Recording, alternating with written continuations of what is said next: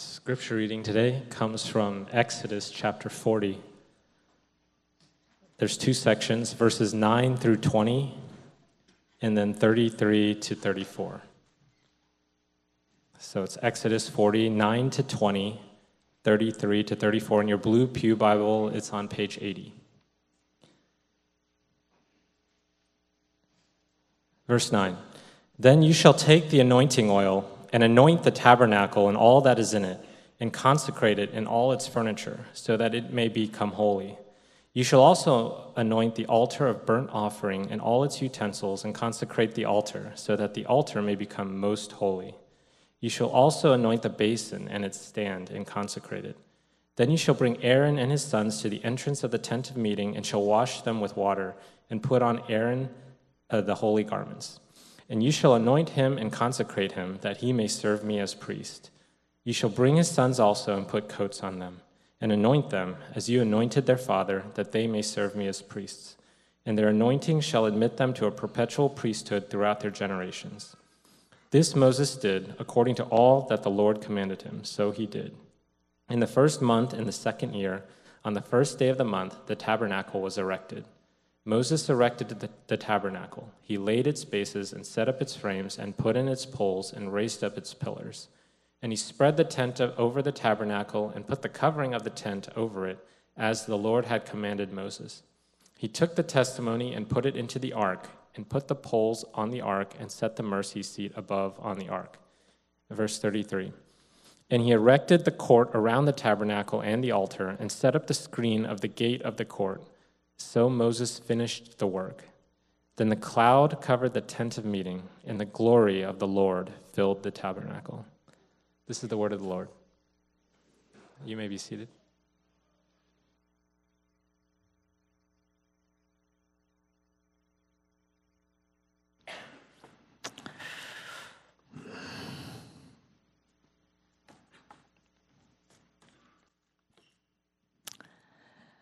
One of the most memorable experience that I had with the Lord took place in October 4th, 1997.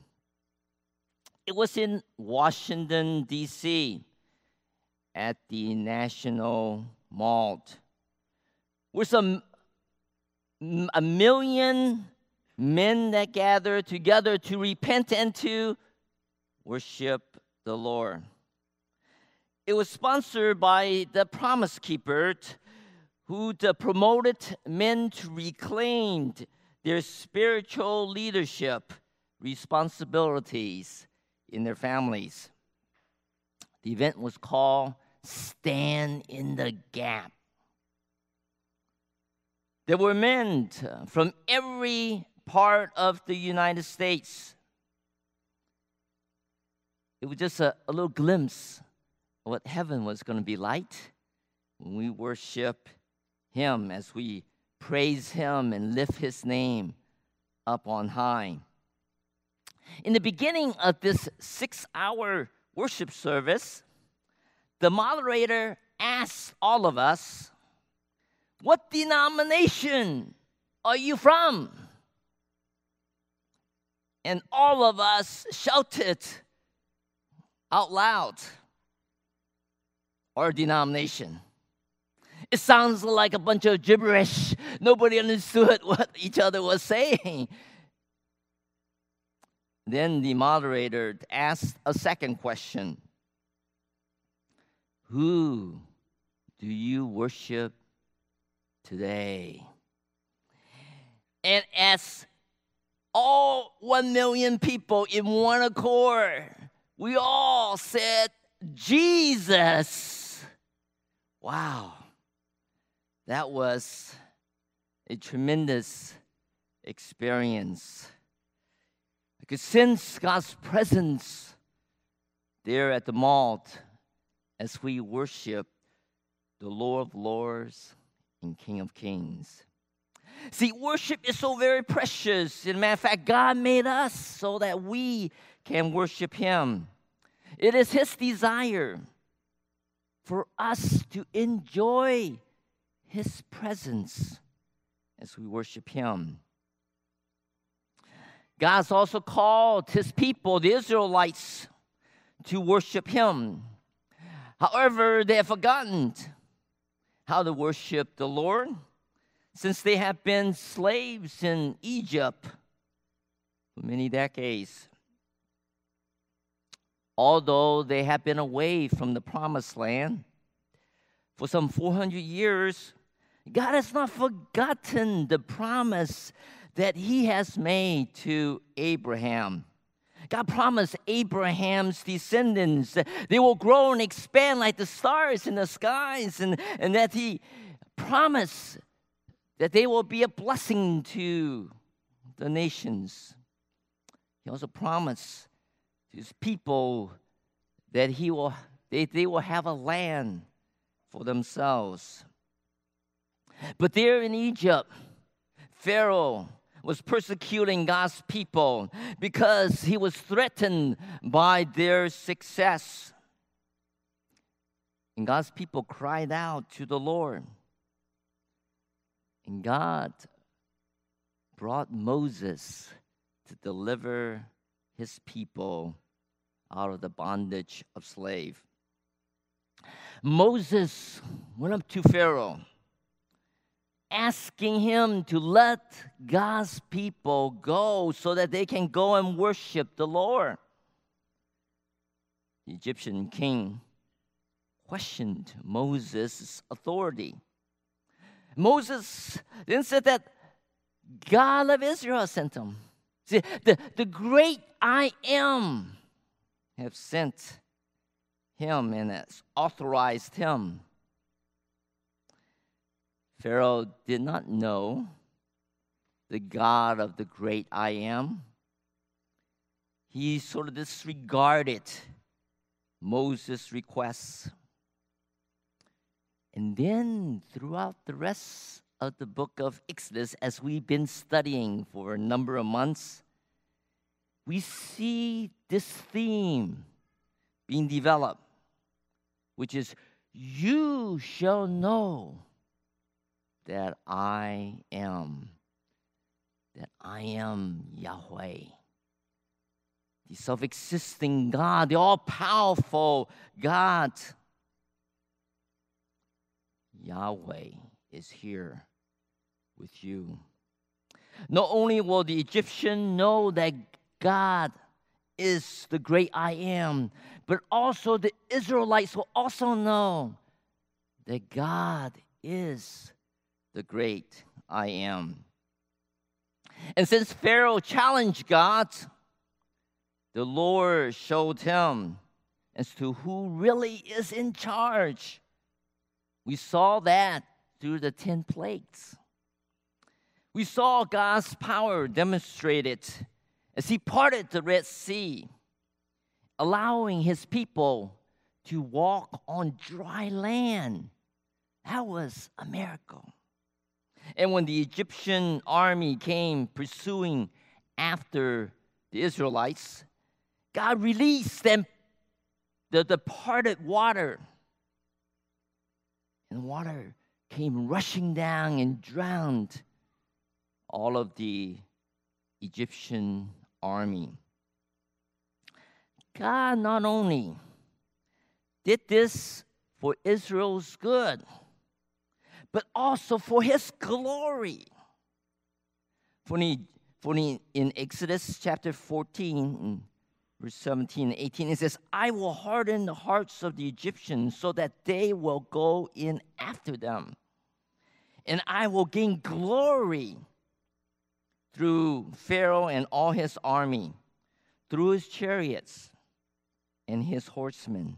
The Egyptians will know that I am the Lord when I gain glory through Pharaoh, his chariot and his horsemen. And in response to God's mighty deeds, the Israelites gave glory to God. The Israelites worshiped the Lord. Matter of fact, one of the songs that they sang in worshiping the Lord was recorded in Exodus 15:2, and it says, "The Lord is my strength and my song. He has become my salvation. He is my God, and I will praise him, my Father's God, and I will exalt him." Now, when they arrived at Mount Sinai, Moses went up to meet God and to receive the law, which provided direction as to how they ought to worship God. And in addition, how they are to live in harmony with one another. And because Moses was up in the mountain for such a long time, that the people became impatient and they decided to build an idol, a golden calf, and to worship it. God, being a jealous God, poured his wrath upon his people. And after they repented, God's people praised the Lord and renewed their covenant to worship the Lord again. They had a new beginning. And as they traveled to the promised land, God commanded Moses to make a tabernacle where God can dwell in and where the people can worship him. It was supposed to be a movable place of worship because God's people was journeying through the wilderness. And today, we have come to the last chapter of Exodus. We reached the climax of this book where the Lord provided final instructions on setting up the tabernacle. We see that this chapter can be divided into 3 sections. If you have your bulletin, you can open up. There is a sermon outline there. And the 3 sections are, first, the instructions of the Lord.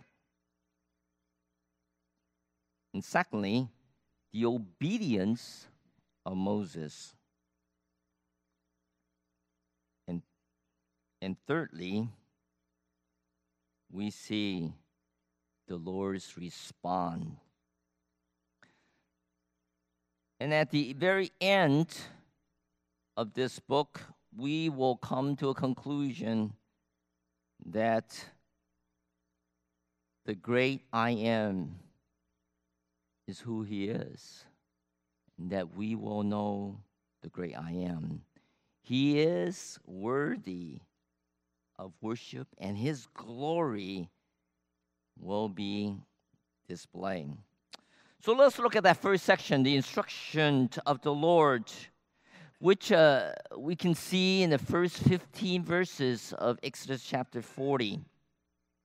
Now, this section can be divided into 2 sections or 2 parts. The first is we see the setting up of the tabernacle, and the second part is the setting apart for the tabernacle and the priest. So, if we were to look back in chapter 39, we see that God has raised up craftsmen to make the components of the tabernacles. It was brought to Moses so that he could examine it and to inspect it. It was done according to what God has commanded in Exodus 39, verse 42 and 43. Leading into this final chapter, it says, the Israelites has done all the work just as the Lord had commanded Moses. Moses inspected the work and saw that they had done it just as the Lord has commanded. They're now all ready to set up and erect this tabernacle that they've been waiting for. As you take a look in chapter 40, verse 1, it says, then the Lord said to Moses, set up the tabernacle, the tent of meetings, on the first day of the first month. Notice that it spells out the exact time when they are to set up the tabernacle. It landed on the anniversary, their first anniversary of the Israelites from exiting from Egypt. See, it took them about 3 months to get from Egypt to Mount Sinai, where they received the law.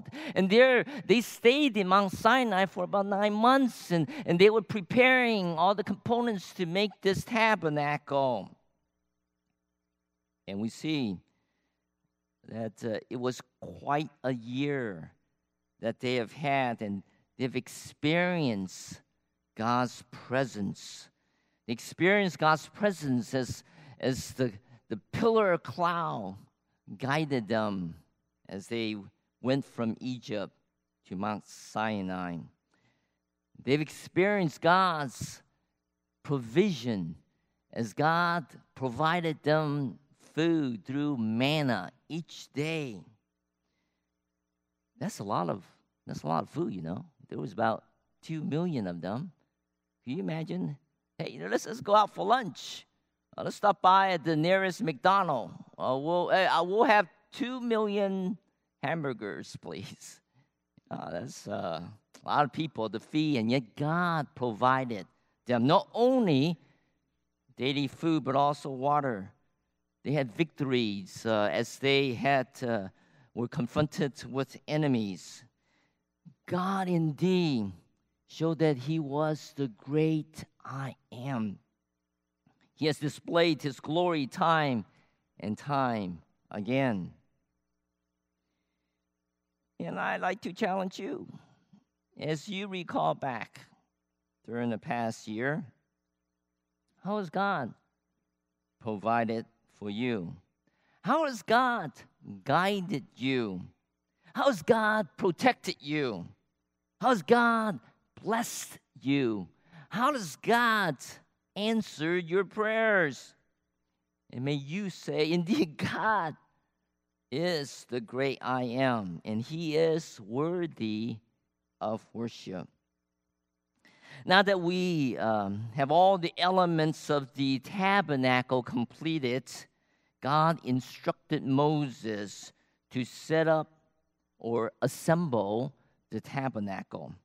All the furnishing were now to be set up in place, starting in the inside of the holies of holies with the Ark of the Covenant. Then they set up furnishing inside the holy place with the table of showbread and the lampstand and the altar of incense. Again, we can see this in verses 3 to 5. And it says, place the ark of the testimony in it and shield the ark with the curtain. Bring in the table and set out what belongs on it. Then bring in the lampstand and set up its lamps. Place the gold altar of incense in front of the ark of the testimony and put the curtains at the entrance to the tabernacle. And after setting up all the furnishing in the Holy of Holies, in the holy place, he goes on to give instructions as to setting up the furnishing outside with the altar as well as the laver. And we see that in the next couple of verses. And finally, the fence that went up around the tabernacle. And after setting up the tabernacle, God provided instruction on setting apart of the tabernacle as well as the priest, as we see in verses 9 through 16. So after identifying all of the elements and where they ought to go, now Moses was instructed to consecrate the tabernacle and its furnishing. And we see this recorded in verses 9 to 11. The word consecrate really means set apart for God's use. And may we consecrate all that God has entrusted to us. Already, all that we have belongs to the Lord. And may we set it apart for the use of God. It might be our home. May we say, Lord, we recognize that you have given us our house, and I want to offer it up to you for your use. And man, I invite people into my home so that they might experience the love of Christ. Or you might say, Lord, I recognize that you have given me my car. I want to set it apart and use it to transport others that are in need. Well, Lord, I recognize that you have blessed me with a whole wardrobe of clothes, and I have so much that I need to donate some of it to those that might be in need. You see, it's a total different perspective. If we see what we have belonging to God versus belonging to ourselves. God's entrusted all that we have, and may we use it to bring glory to God. May we consecrate it. May we set it apart and says, Lord, this really belongs to you. And it should be used for your purpose. And we see in this passage here, not only we're the furnishing consecrated to the Lord, but God also gave instructions to consecrate the priests, which were Aaron and his sons. And we see this in verses 12 and 13. It says, bring Aaron and his sons to the entrance to the tents of meeting and wash them with water. Then dress Aaron in the sacred garment, anoint him, and consecrate him so that he may serve me as priest. Before the priests were able to serve God's people, they had to be cleansed and consecrated. They needed to be set apart for service for the Lord. In 1 Peter 2:9, the Bible says that we as God's people, that we are his chosen people, a royal priesthood. God also wants us as his priests to be set apart for his service. In 2 Corinthians 5:20, the Lord calls us also his ambassadors. We're to represent the Lord on this earth, and we must dedicate and consecrate ourselves to the Lord for his service. You see, we are created to serve the Lord and not for ourselves. In Ephesians chapter 2, verse 10, it says, for we are God's workmanship, created in Christ Jesus to do good works which God prepared in advance for us to do. God's provided us with many talents, and he has given us different opportunity to serve him, and may we take advantage of serving him. We are also bought with a price. We're saved from the condemnation of hell. We actually owe our lives to the Lord. May we seek to please him. In 2 Corinthians verse 5, verse 15 says, and he died for all, that those who live shall no longer live for themselves, but for him who died for them and was raised again. May we make ourselves available to be used for the kingdom of God, setting apart ourselves for him. There are many opportunities in the church that we could serve him. There are ushering new people as they come into the sanctuary. If you play instrument, you might be able to use that for the kingdom of God on the worship team. If you have a gift of teaching, there's many opportunity to teach. You could disciple young people or youth. You could do childcare in Parents' Night Out, which took place yesterday. You could help out in the audio booth upstairs. You have artistic skills. You might help us with designing posters. If you have a shepherding heart, you could serve as a small group leader.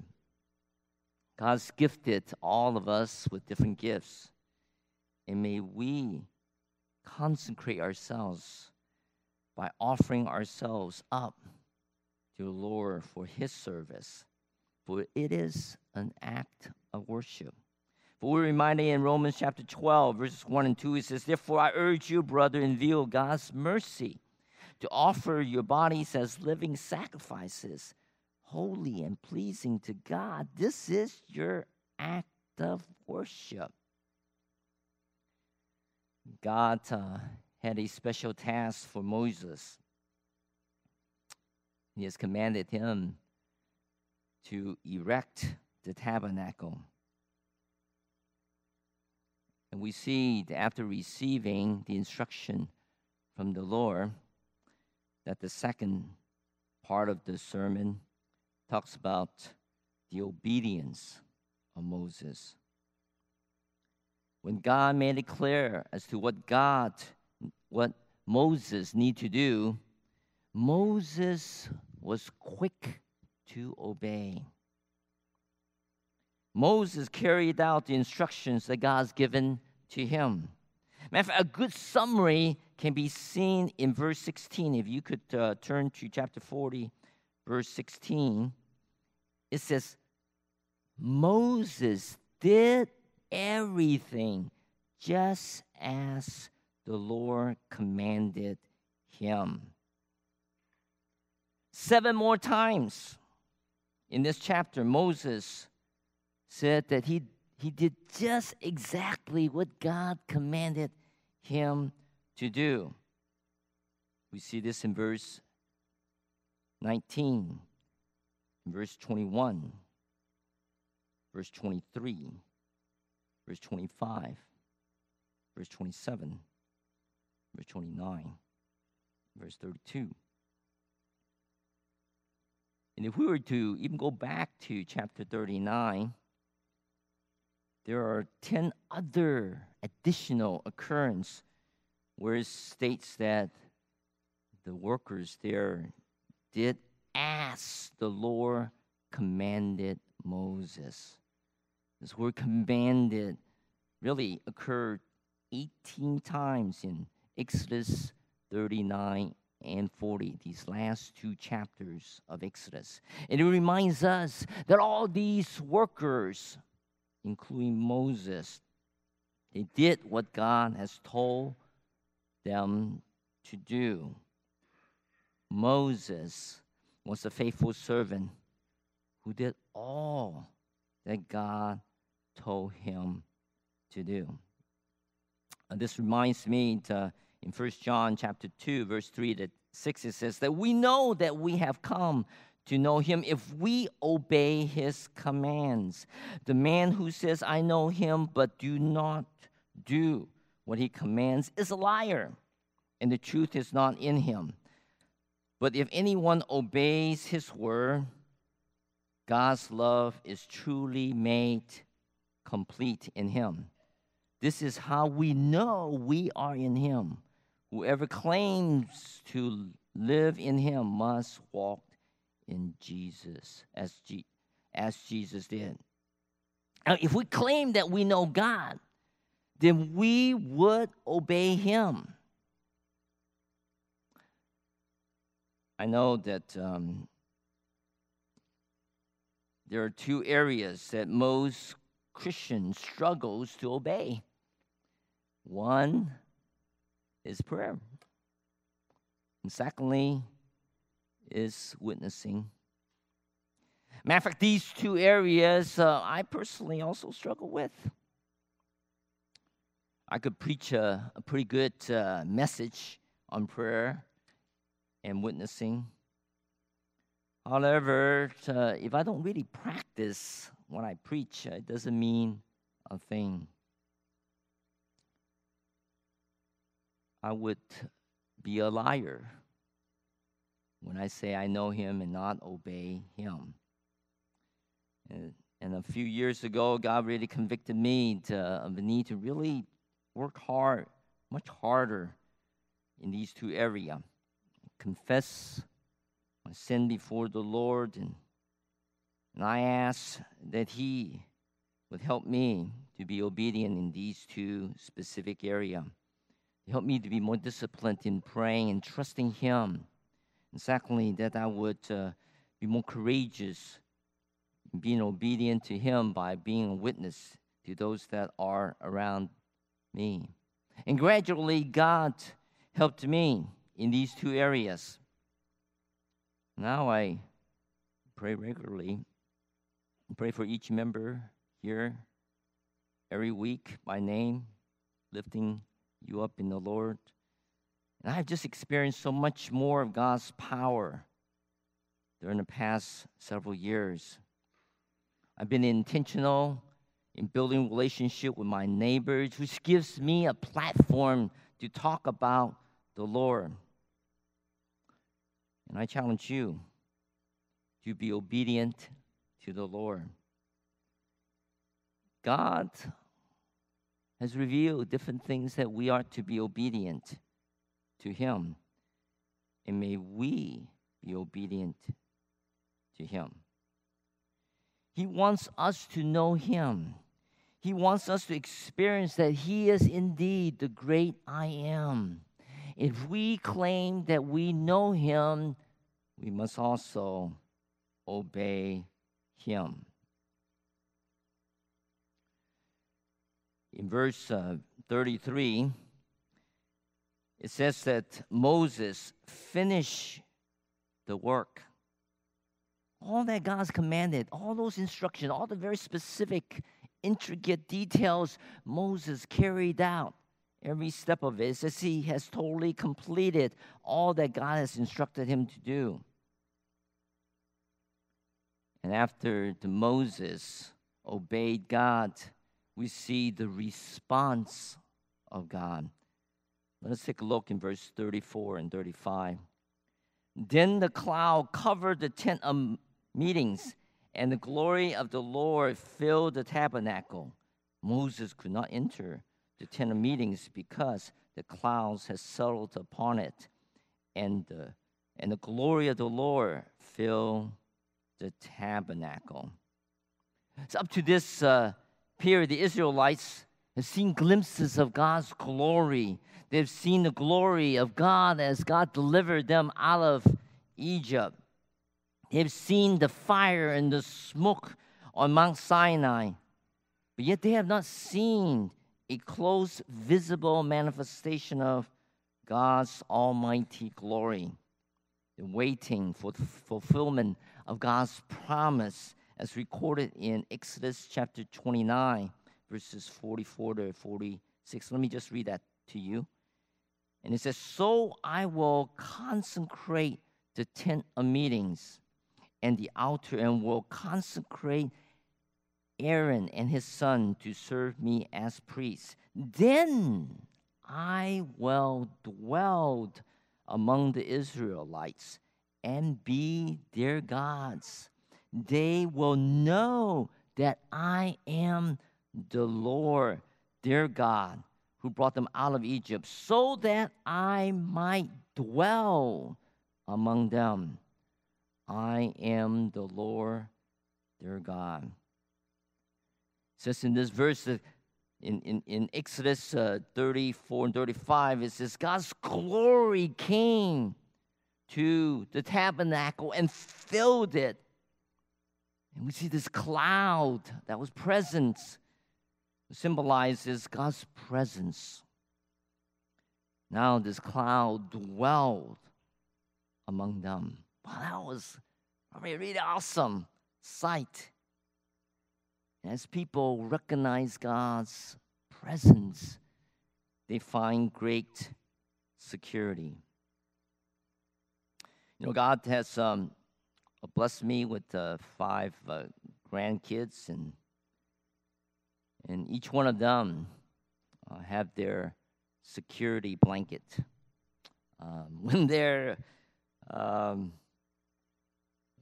when they're upset, when they're disturbed, they need their security blanket, and it just kind of calm them down. It comforts them, and they're able to have security.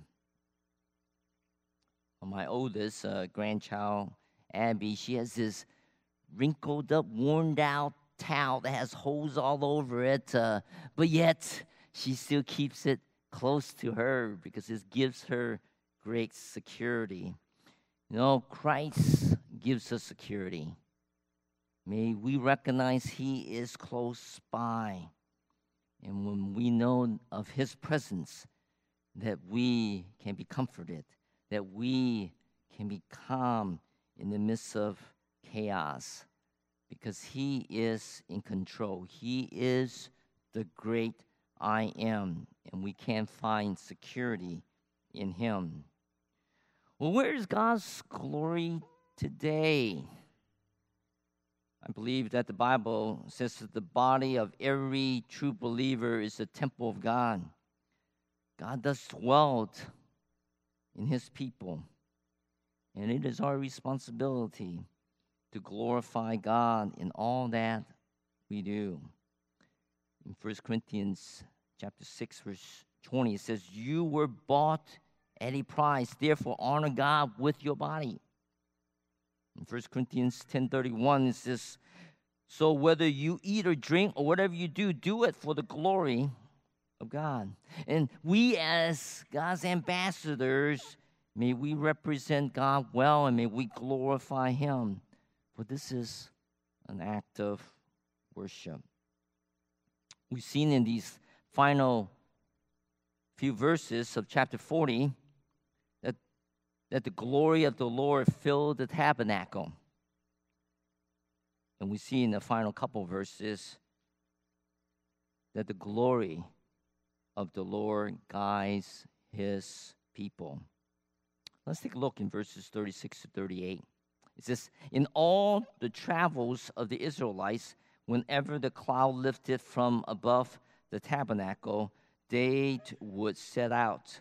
But if the cloud did not lift, they did not set out. Until the day it lifted, so the cloud of the Lord was over the tabernacle by day, and fire was in the cloud by night, in the sight of all the house of Israel during all their travel." Every day, the people were able to see that cloud, which represents God's presence. When it moves, then the Israelites are to move. When the cloud stops, then the Israelites were to stop.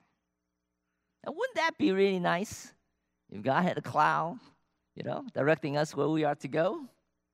Well, although that might not be possible, God has given us direction through the Bible, His holy word, which is a manual for living. There are many things that God has made very clear in His word as to what His will is, His guidance, His direction. May we be like to Moses. May we, as God, make those directions, instructions clear to us, that we would obey Him, obey all that He has commanded to us. Now, if we're not willing to do that which God's already revealed to us, well, why should God reveal more of His direction to us?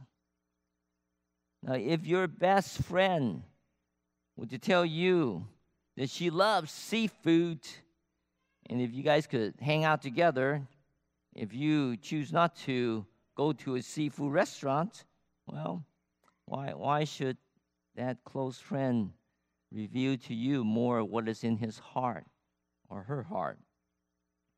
May we, if we want to understand God's will, His direction, His guidance, May we be obedient to what God has revealed to us first. And may we also seek to please Him.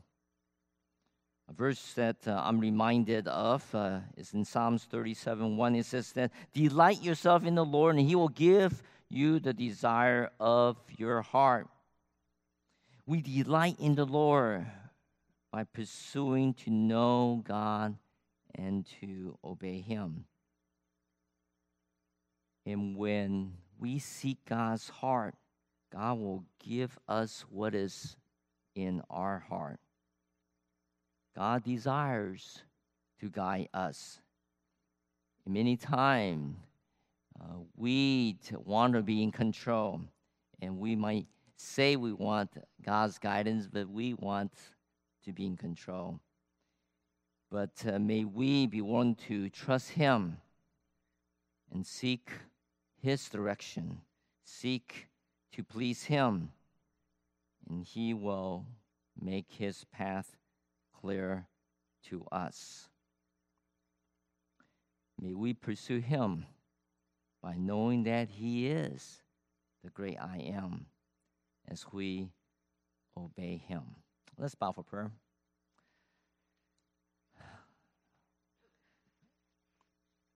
Dear Lord, it's been a great study going through the book of Exodus.